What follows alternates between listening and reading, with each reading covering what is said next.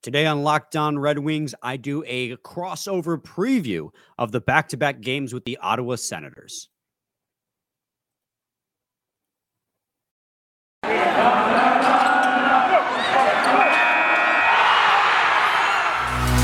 You're Locked On Red Wings, your daily podcast on the Detroit Red Wings, part of the Locked On Podcast Network, your team every day.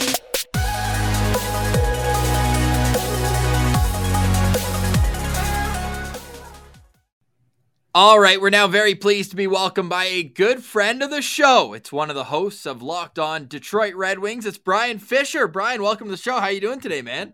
I'm doing pretty good. Can't say the same for Scotty, who is not with me today, as he is still battling having no power for like the fourth day in a row here in Michigan after the ice storm came through. But hey, you guys came in clutch offering a crossover, and here we are, excited to talk before this back-to-back matchup with two teams fighting for a wild card spot.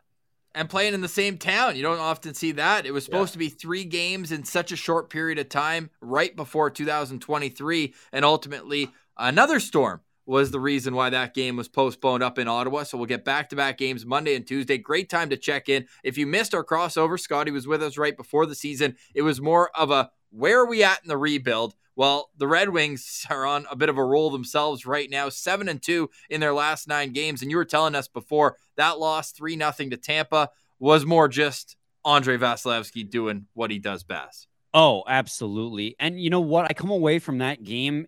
I was saying this to my buddy of mine. I came away for that loss to the Tampa Bay Lightning feeling more confident in the Red Wings than I did coming into the game, despite a 3-0 loss, because this Tampa Bay Lightning team has gone to 3 straight Stanley Cup finals, and you not just outplayed them, but outright dominated them the entire game. You had 40-plus shots on net against them. They didn't even have 20. The only reason you lost that game is because Andrei Vasilevskiy pulled a goalie mode on you. He went God mode and stopped every single shot, and it was ridiculous, the types of things he did. And I said it during the game, is his anticipation was otherworldly. Like, he knew where that puck was going before the Red Wings knew where that puck was going. And he was just always there to make the stop. So I came away feeling more confident just because despite a 3-0 loss, it felt like a game that they deserved to win, but run into a hot goalie, they'll do that. And from what I understand, it was a bit of a revenge game for him because just the night before, 2 nights before, he kind of got embarrassed in net. Yeah, Andrei Vasilevskiy doesn't have too many back-to-back bad performances, that's for sure. Now, Brian, I want to get into the Red Wings spot here because I'm just so fascinated with what this team is going to do, because we talked about it off air. A little while ago, they were talking about being sellers, moving Tyler Bertuzzi, a guy that's a top-line winger that's kind of in a spot to be a big part of this team moving forward. And they were talking about selling, and then they end up giving Mata an extension. They say that Bertuzzi's off the board here. Hopefully a Dylan Larkin extension is still in the works. Like, where do you think the Red Wings are with this trade deadline coming up here? I think they're in a position now where they're probably going to stand pat. And as far as the Bertuzzi thing goes, I came into the season thinking they would sell for sure, because I did think this is kind of where they would be on the outside looking in, but I figured that they would sell just because they knew they wouldn't make the playoffs. But when it came to Tyler Bertuzzi, with his contract expiring, having to give a big contract to Larkin, I figured was guaranteed, but that contract's still not inked yet. And then also young guys like Raymond and Seider, who are in the second year of the ELCs, I figure the NHL is kind of going the route of the Tim Stützle, where you give him the big contract coming out of that ELC because long-term it's cheaper. I figured that Tyler Bertuzzi just didn't fit in cap space wise, but they decided maybe the offers weren't as good because he's had a lot of injury issues this year, despite coming off a great year last year, 60-plus points, 30 goals. He's broken his hand twice. He's pulled his groin. He's missed a ton of hockey, despite the fact that he's playing really good right now. Maybe he was getting lowballed. Maybe Steve Yzerman didn't like the offers he was getting, and then that combined with the fact the Red Wings hit a hot streak and Tyler Bertuzzi's play picking back up to where it was a big part of that hot streak. Maybe Yzerman just decided it was better for the team to make that playoff push, get that experience. Maybe if they made it to the playoffs, get the playoff experience and build that locker room confidence and risk him just walking away in the offseason than it was to get a 4th round pick and telling your team, I don't care if you're playing well, we're selling. Yeah, that's definitely fair. I was going to say another thing that really turned this season around seems to be a move to take away Ben Sherratt from Mo Seider's D pair. And now this Jake Wallman kid, he's kind of come out of nowhere and seems to be a real stabilizer back there. Is that accurate? And what can you say about that top pair since the move was made? I can't say enough good things about that top pair since that move was made. And this is one of those moves. So they got Jake Wallman in the Nick Leddy deal to St. Louis last year. They got him, Oscar Sundqvist, and I believe a second-round pick out of that deal where they sent Witkowski and Leddy to St. Louis. And, last season when he came to Detroit in those few games, he showed flashes of great break-in presence. He looked like a puck-moving defenseman with a hard shot. And you didn't get enough opportunity to see him. And then entering this season, shoulder surgery, didn't play the first half of the year. But then he comes back. He's playing on the third pair. And that third pair looked amazing. And he's playing with like Jordan Osterley, Gustav Lindstrom, Robert Haig, guys who honestly, on most NHL teams probably wouldn't be in the NHL. But he'd make those pairs look good. So he worked his way up. And now he's playing with Olli Maatta or Filip Hronek. And that pair looks good. Okay, well, Ben Sherratt and Moritz Seider have not been looking good all season long. They do not mesh well. Moritz Seider looks like he's in some kind of sophomore slump. Ben Sherratt looks like Ben Sherratt, and that is what I was afraid of. So they take him off the pair finally. They pair Wallman and Seider, and instantaneously, the chemistry was there. Watching those two play together, it's incredible because it feels like you have a bona fide top pair on the Detroit Red Wings. Moritz Seider's creativity, his patience with the puck, he's so solid defensively. Jake Wallman, again, the puck-moving ability. The shot selection is really good. He's got good handles. He's got the speed. Coming into that game against Tampa, and I don't know if it's changed since then because I believe they were out there for 2 even-strength goals against the Tampa Bay Lightning. But coming into that game against Tampa, they had the lowest expected goals against per 60 minutes out of any defensive pair in the league, with at least a minimum 150 minutes played. They were the best defensive pair at expected goals against per 60 minutes. And big credit goes to Moritz Seider, who's regained his form. He looks like Moritz Seider of last year, but also Jake Wallman, who is bringing it out of him.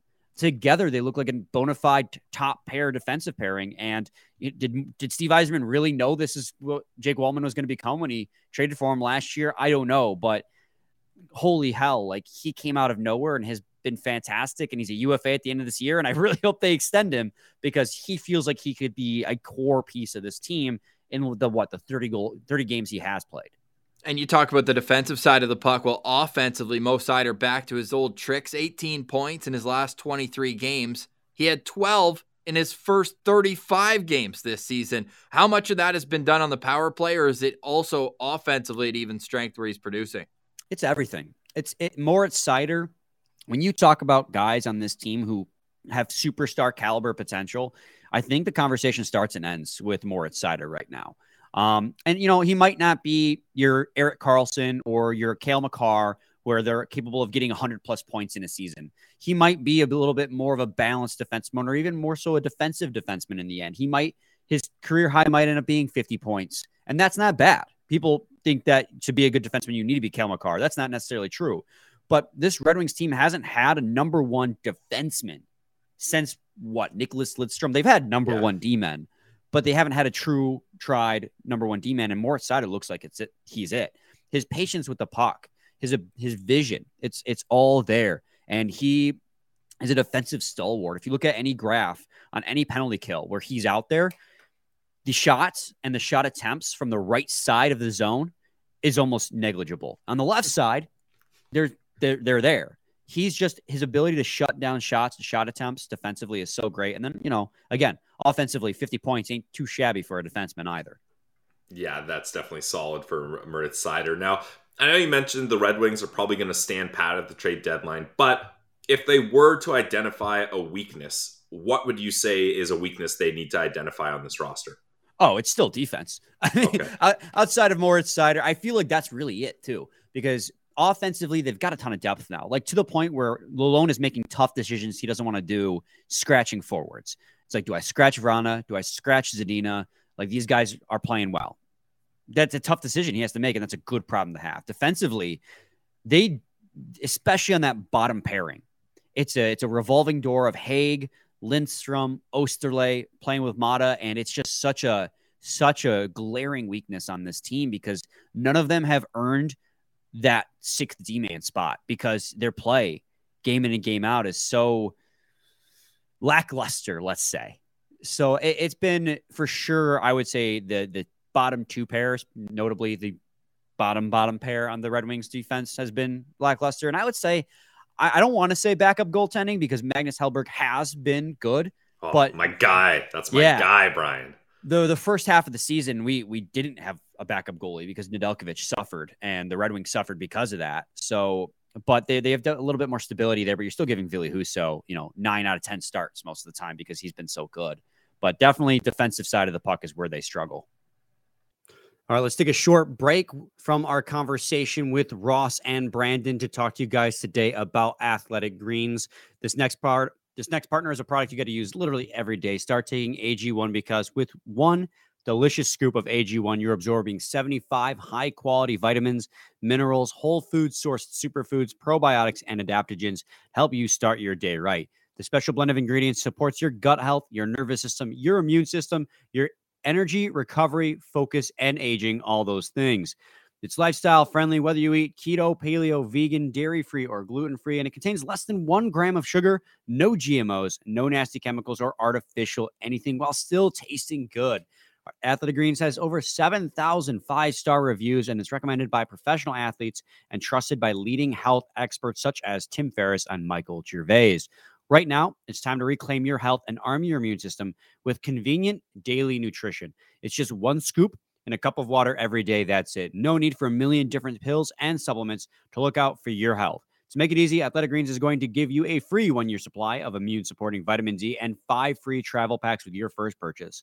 All you have to do is visit athleticgreens.com/NHL Network. Again, that is athleticgreens.com/NHL Network to take ownership over your health and pick up the ultimate daily nutritional insurance. So let's get into this back-to-back meeting. Right now, 1 win each, Ottawa and Detroit so far. So the season series will conclude by the end of Tuesday. The teams have each played 58 games. They've each won 28 games. The Senators have scored 2 less goals and allowed 1 more goal. It's a pretty close matchup. What's the mood going into these 2 games from the Detroit side of things? Do or die, really. This is a Red Wings team that's playing really hot right now, but everyone understands that can change in a minute. You're right there in the fight, but 2 losses to a division rival who you're also fighting for a wild card spot with. If the Red Wings lose, I would say, 1 would be bad, but if they lose both these games to the Senators in Ottawa, that could immediately change and shift gears from standing pat to selling again, because the standings are currently 62 and 64. Is that it? Ottawa's got 60 points because you guys points. have a few extra overtime losses. Yeah, we have 64 points. The Senators have 60. So you sweep the Red Wings. Now you're tied with the Red Wings in points. Yep. And if the Red Wings sweep the Ottawa Senators, now not only have you really pushed Ottawa's chances out the door, but the Detroit Red Wings hop right up top of the wild card. Like, that's how imperative these back-to-back is. And I think the Red Wings understand that, and they're going to go in there and fight their butts off. But obviously, Senators have quite a bit at stake as well. So they're going to be fighting just as hard. And, I do want to ask you guys about how it is that the Ottawa Senators can be the 16th team in Corsi for percentage and have a top 10 power play and penalty kill, yet only have 60 points on the season so far. How, when you possess the puck the majority of the game and your power play and penalty kill are so dominant, are you not winning enough hockey games to be right in the wild card? You're in the wild card race, but be at the top of it. Sniffing around. Yeah. Brian, this is a great question that Senators fans themselves are asking. Man, if you look at the numbers, it seems like this team could be in at least a better position in this wildcard race. But a big part of it, and I know injuries, you can't use them as excuses because everybody's got them, but this is the healthiest the Senators have been, and they're without their 1B goalie in Forsberg, and they're without their second-line center in Josh Norris.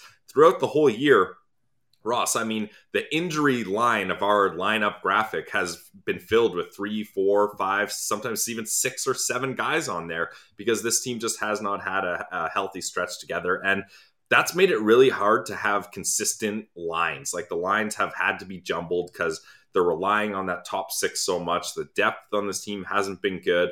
And similar to what you mentioned, the defensive side of this decor just hasn't been up to snuff, and they're leaving goalies hanging out to dry left, right, and center here. So the Ottawa Senators, they've had games where we really felt like they've built something and they've got it all together.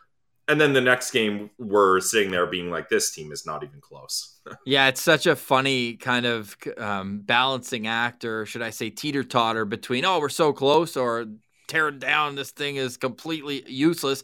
I would point to the start of the season after Ottawa won 4 straight at home, following 2 losses. So they were 4-2. They then lose 7 straight.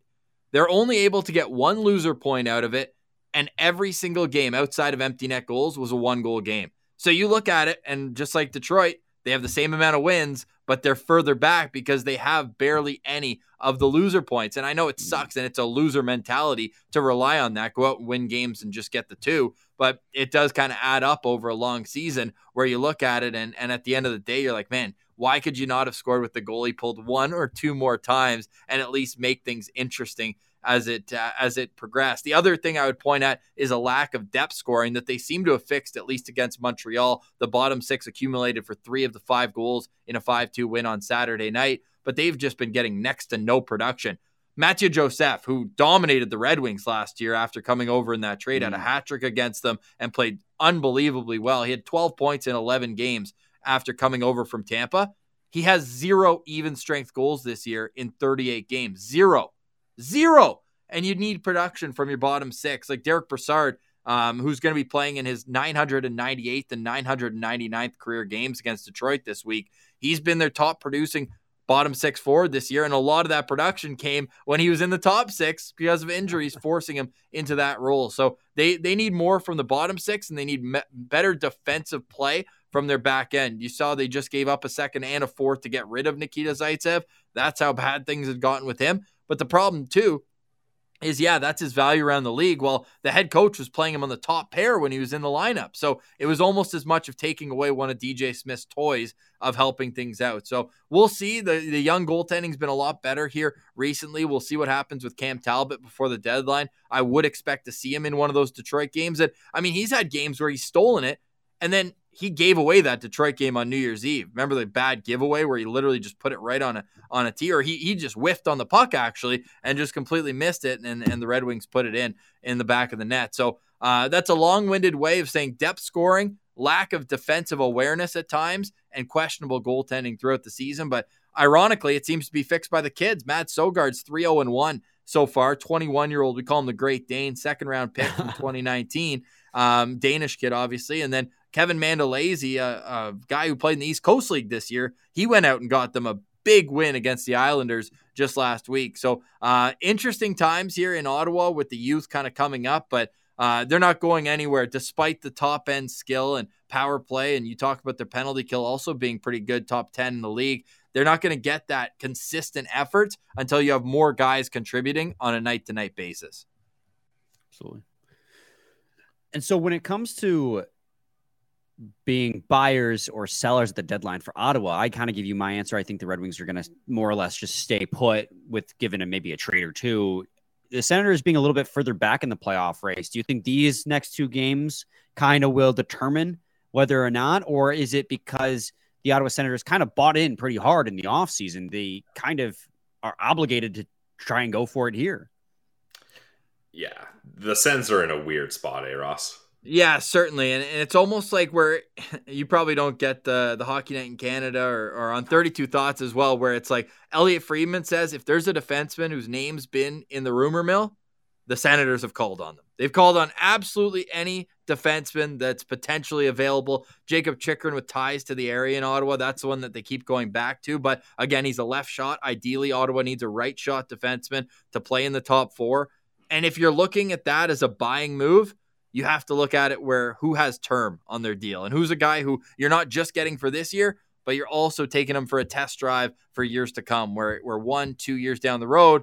But alternatively, we're also hearing that with the pending sale of the team, they're maybe not in a position where they're going to allow the GM to add too much term. Like we've heard Mackenzie Weegar's name and we've heard most recently Colton Parayko's name as a potential. those guys are both signed for 8 more years after this year. So is a new owner going to want that handcuff, no matter how good the player is, that another long-term deal on the books? It's a very peculiar situation, a unique situation around the sale and where this team's at in the course of being rebuilders. But like you said with Stützle, they also have Norris, they have Tkachuk, they have Chabot. All these guys are signed for 5+ years after this one. So where are you at with leaving flexibility for the new owners and then probably new management team going forward versus trying to get the most out of this season that lives or dies potentially on the next 2 games? So a very interesting spot here leading into the deadline.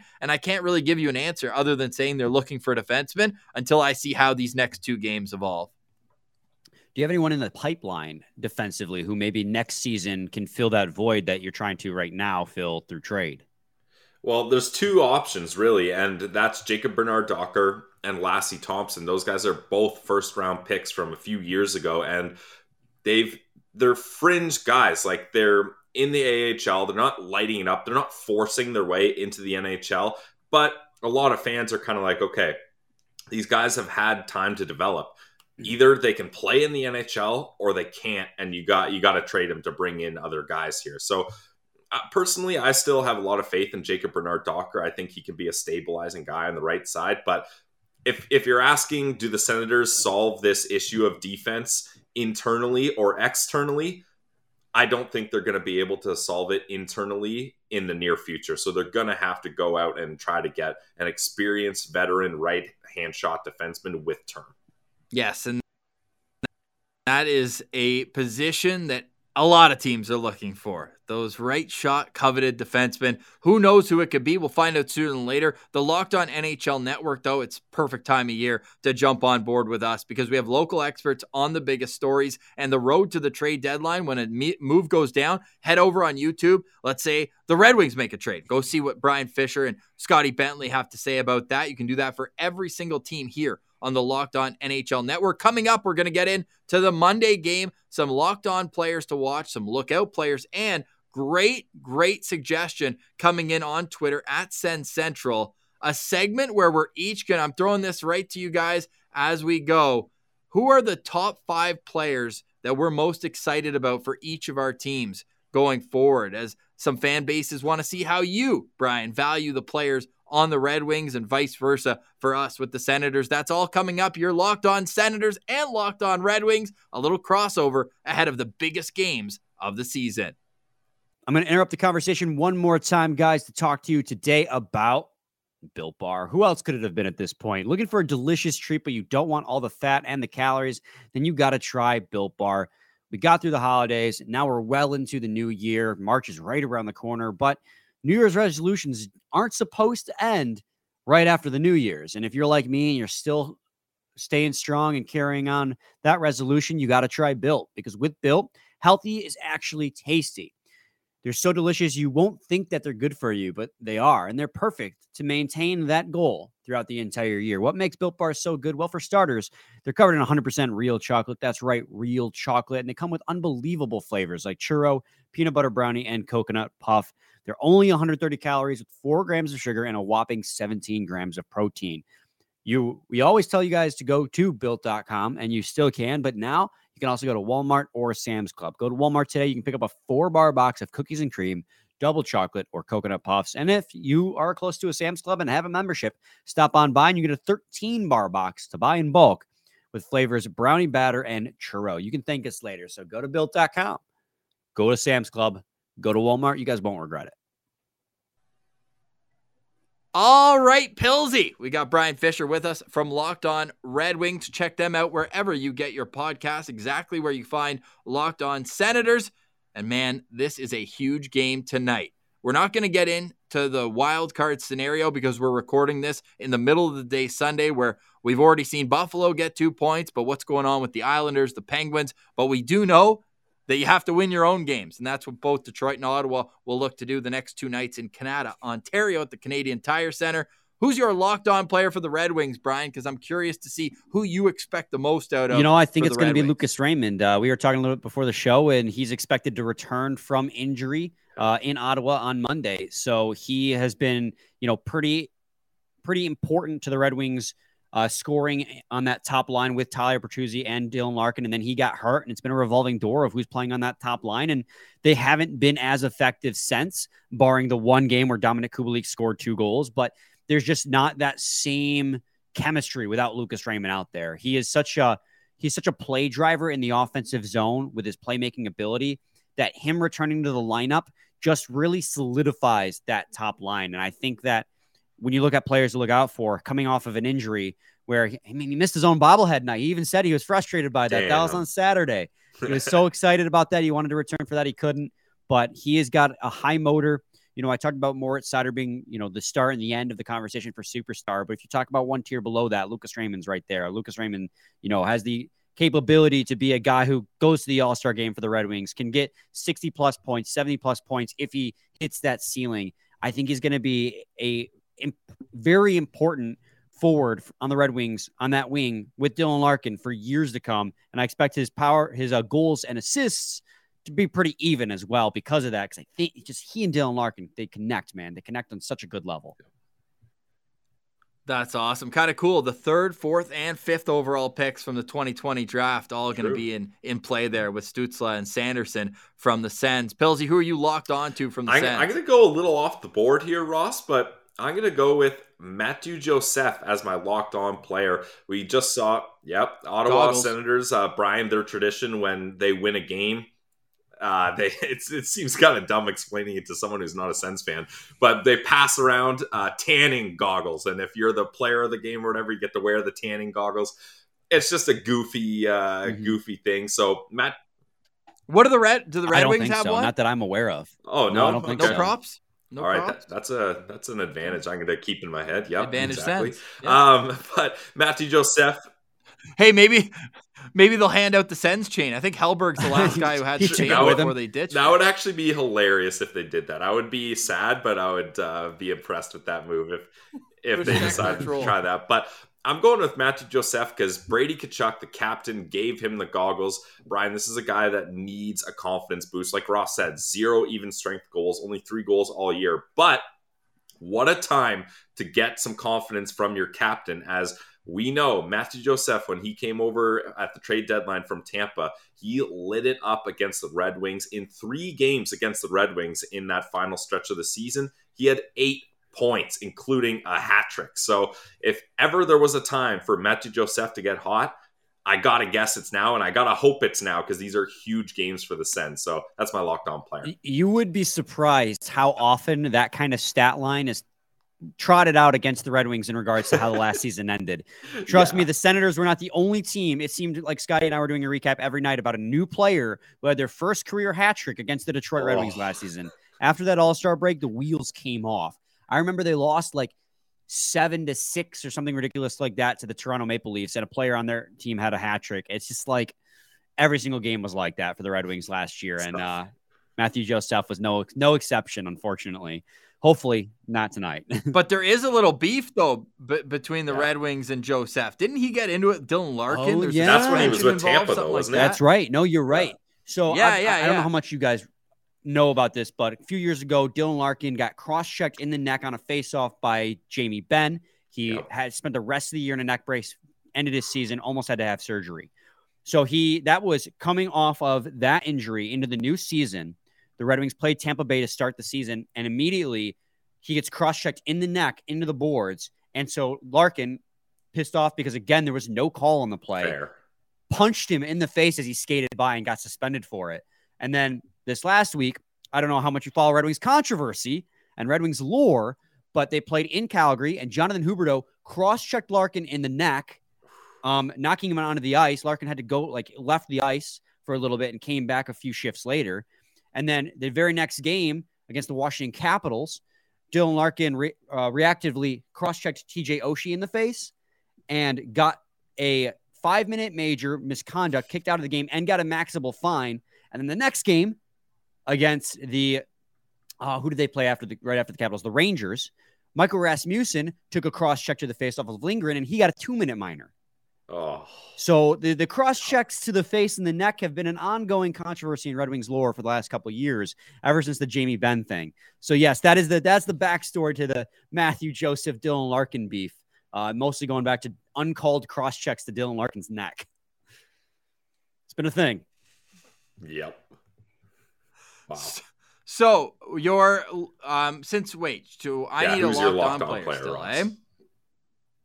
I got to go with Timmy Superstar. If he's going to go with Lucas Raymond, Tim Stützle is just otherworldly, especially since turning 21, but no points in his last 3 games. That's the longest such streak in a long time for Stützle. So I'm expecting the big guns have to come out. Look, the depth guys, we need more from them. They came through against the Montreal Canadiens, which, I mean, their whole team is depth guys, especially with the injuries they've gotten, where they're at in their rebuild. But you need your big dogs to come to play when the lights are the brightest. So I'm between Brady Tkachuk and Tim Stützle, but I'll go with Timmy right now. That top line with Claude Giroux, I mean, it was Drake Batherson on Saturday, but I think Giroux will probably be back there against the Wings. I got to be locked on to Timmy, the guy who makes things click offensively. And I think that, correct me if I'm wrong, is foot speed a bit of an issue with the Detroit Red Wings defense? For the most part, yeah. There's a a couple guys that got good speed, but for the most part, yeah.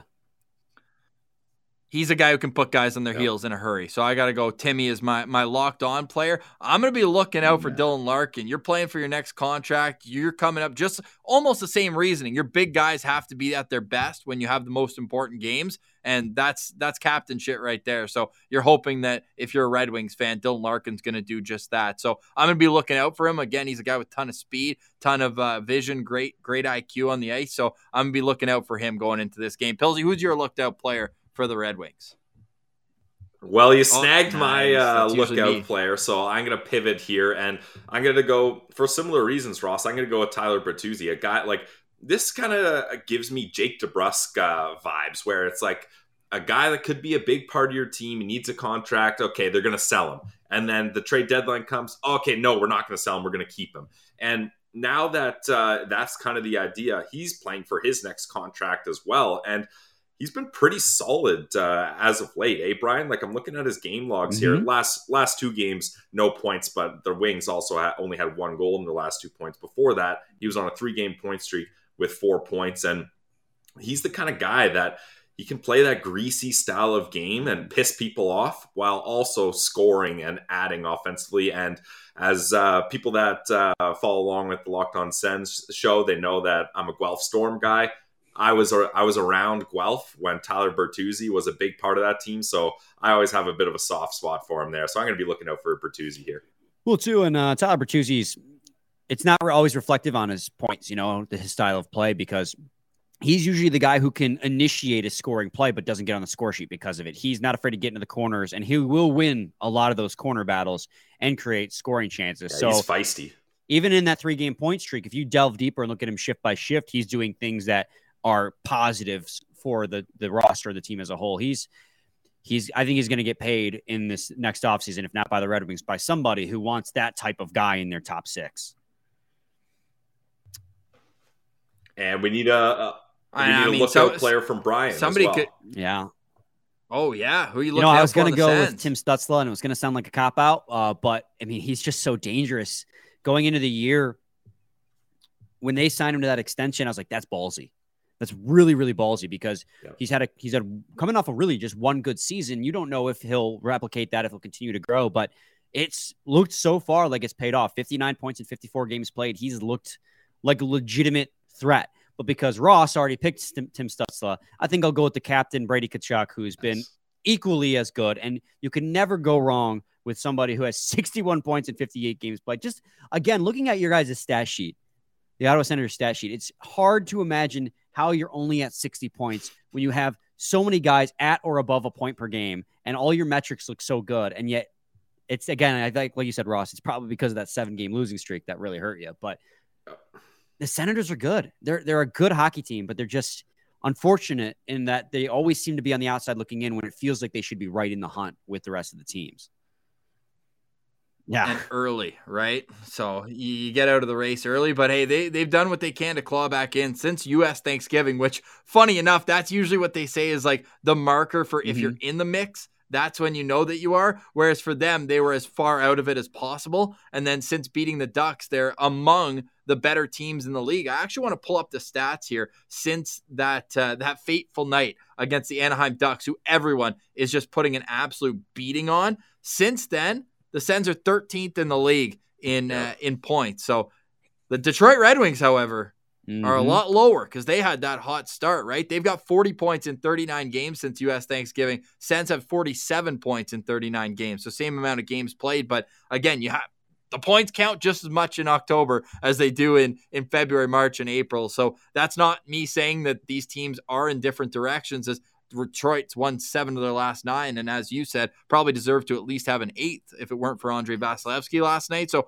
I think this is going to be a great test for both teams, and one where we're going to look back in the next couple weeks and say, this could make or break. Watch, they're each going to win one game, and we're going to be like, okay, let's just keep trotting along. But if a team can put a stamp on this and win both, man, that's going to be a huge boost for their playoff percentage. I think you could say that this 2-game series, if it goes a sweep one way or the other, would make or break a season for both teams. I don't think it's too far out of the realm of realism to say that, because the chances of making the playoffs already for both of our teams are admittedly slim still. And if you lose back-to-back games against a team you're fighting for a playoff spot over, that could, for the greater part of the rest of the season, put an end to it, especially as the trade deadline's the next big thing. GM could decide, okay, clearly not our year. So huge implications to end it where we started. Huge. Meaningful games is what we love to hear for this time of year, and the Sens haven't played those in almost half a decade. So it's really exciting to see this, and we hope that everyone follows along on Twitter at Sens Central, and you can follow along at the Locked On Red Wings podcast as well. Brian, we can either go first and give you a second to think about, because we're just going to throw this right at you. In terms of organizational value, who are the top 5 players in order, in your opinion, on the Detroit Red Wings? If you want a second to organize your thoughts, I think we have ours pretty well set. But it is fun for the other team's fan base who's listening to this to see where we value our own players. Are we talking about prospects as well, or only players who are on the current roster? Why don't we say on the current roster? I think I'm going more so on that. I mean, the Senators. I was going to say our prospect pool is pretty slim right now, so we probably won't be dipping into that for our top 5. That's fair. Yeah. Do you want us to roll first? Okay, Pilsy. Why don't I'll say one and you correct me if I'm wrong. I'm still going Brady Tkachuk. Oh, okay. All right.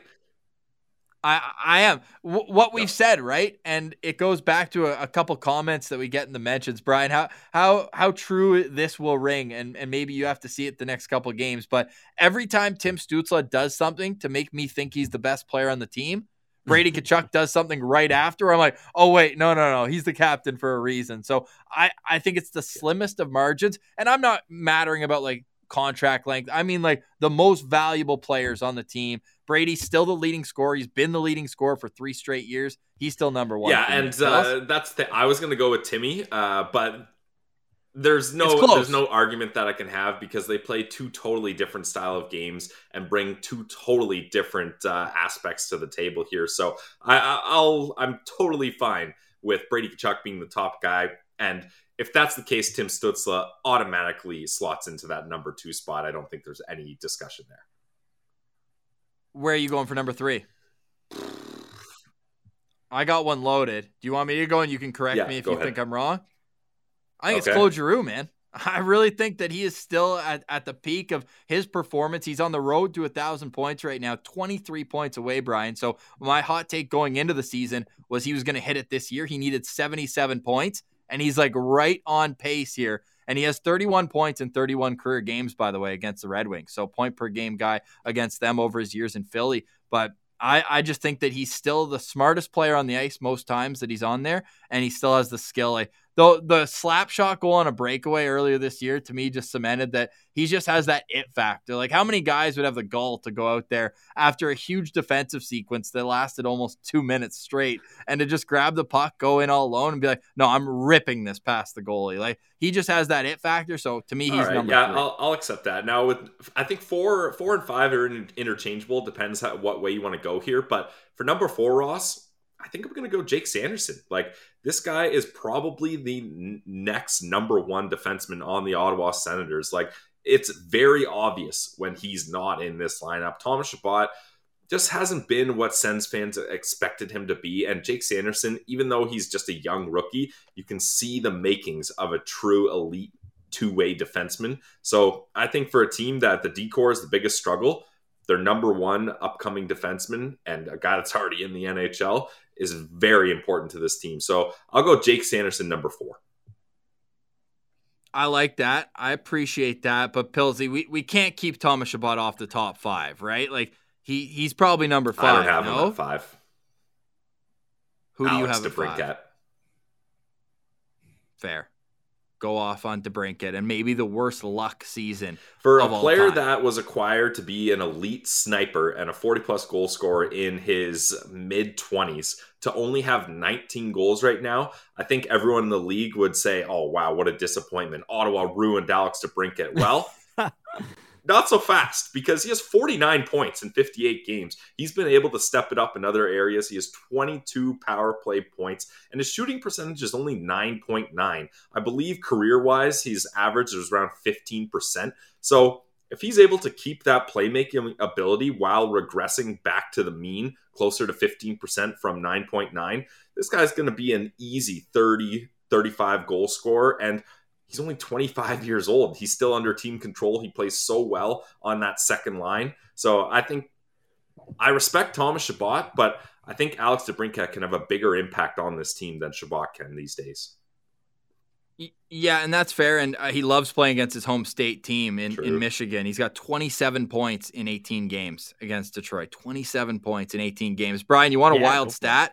Okay, he's only scored in 16 games. When he scores, Ottawa's 14-1-1 this season. That's pretty important stat, I would say. So hopefully he doesn't score against the Red Wings then. Well, the counter argument to that is he's only scored in 16 out of 58 games. Yeah. Right? Because a lot of those are 2-goal games. So he's only got goals in 16 out of 58 games. I'll agree with you, Pilsy, and we should caveat this.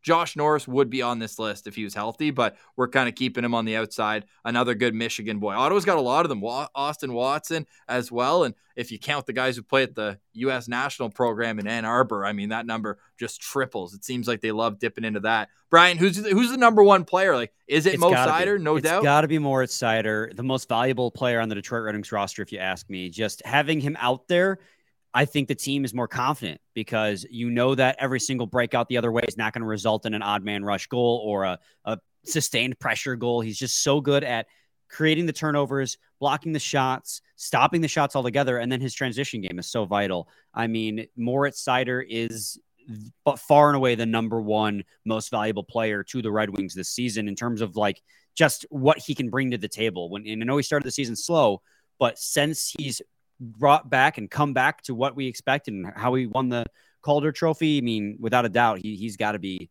number 1.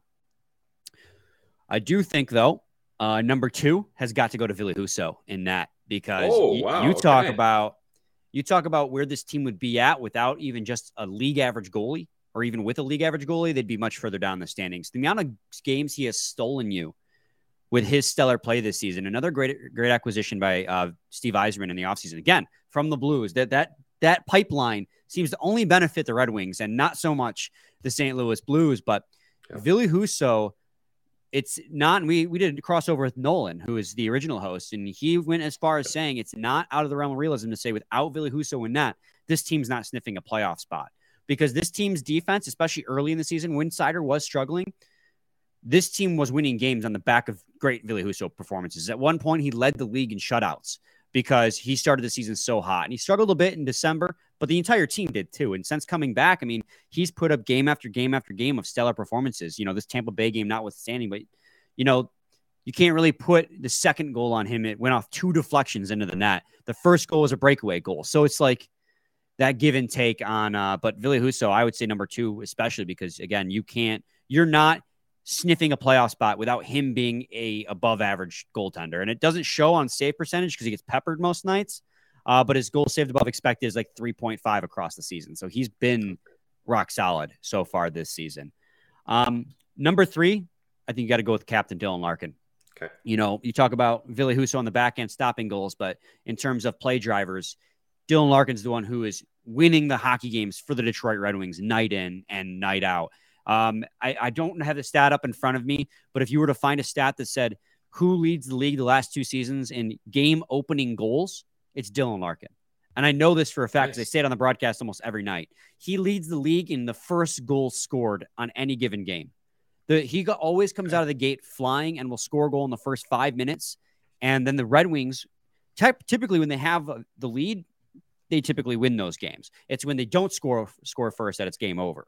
But when you have a guy who could, like Dylan Larkin, who can do that, it's looking pretty good. What I'm hearing, Brian, is run to FanDuel Sportsbook app and hammer Dylan Larkin first goal score. And even that, and hit the over in shots for Dylan Larkin if you can find it, because he shoots the puck. He always shoots the puck. We always say the same with Brady Tkachuk. Over 3.5 shots is just complete money in the bank. The Red Wings, when scoring first, are 18-6-7. So mixed 2 overtime results. losses in there, but still, 25 times out of 31, they get at least a point. So when you put it like that, it's a little bit easier to swallow. Absolutely. And then, so number 4 on my list, I got to go with Lucas Raymond. Yep. He's been right where he was drafted. Yep. He started, like a lot of the guys on this team, he did have a slow start to the season, the sophomore guys, I should say. But he turned it on around the quarter mark of the season. He's been incredibly consistent since then. I know he, before the injury, was back on track to break his rookie points record, which is, I believe, 57 points. So he was right back to being on pace to break that as he continued to be a really good player on the power play and at even strength for the Red Wings.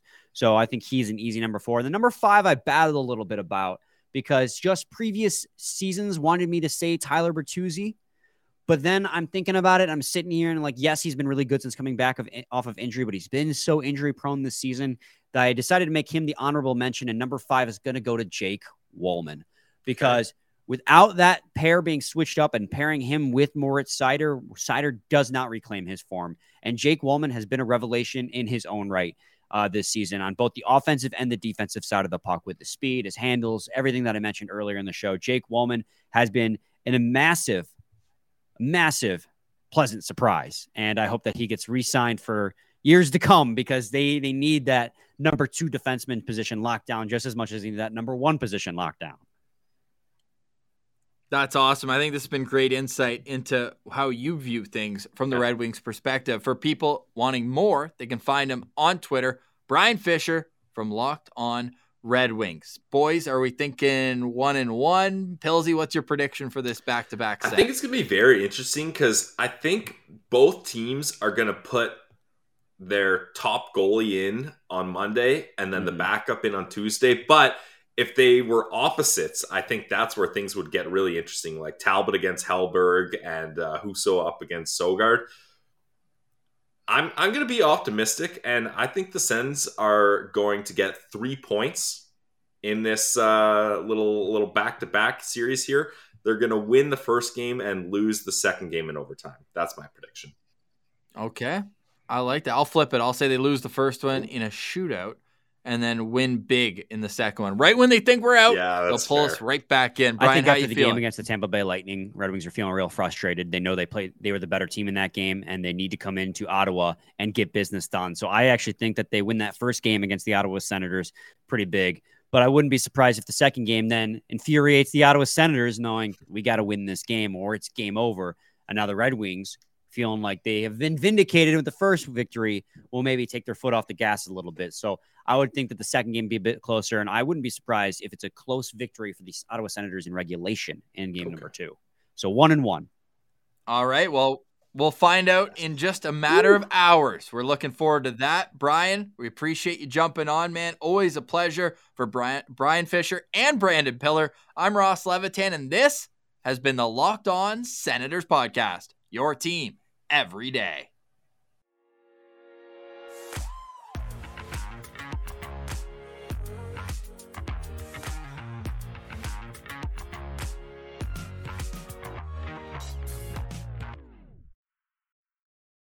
Get ahead of postage rate increases this year with Stamps.com. It's like your own personal post office. Sign up with promo code PROGRAM for a 4-week trial plus free postage and a free digital scale. No long-term commitments or contracts. That's Stamps.com, code PROGRAM.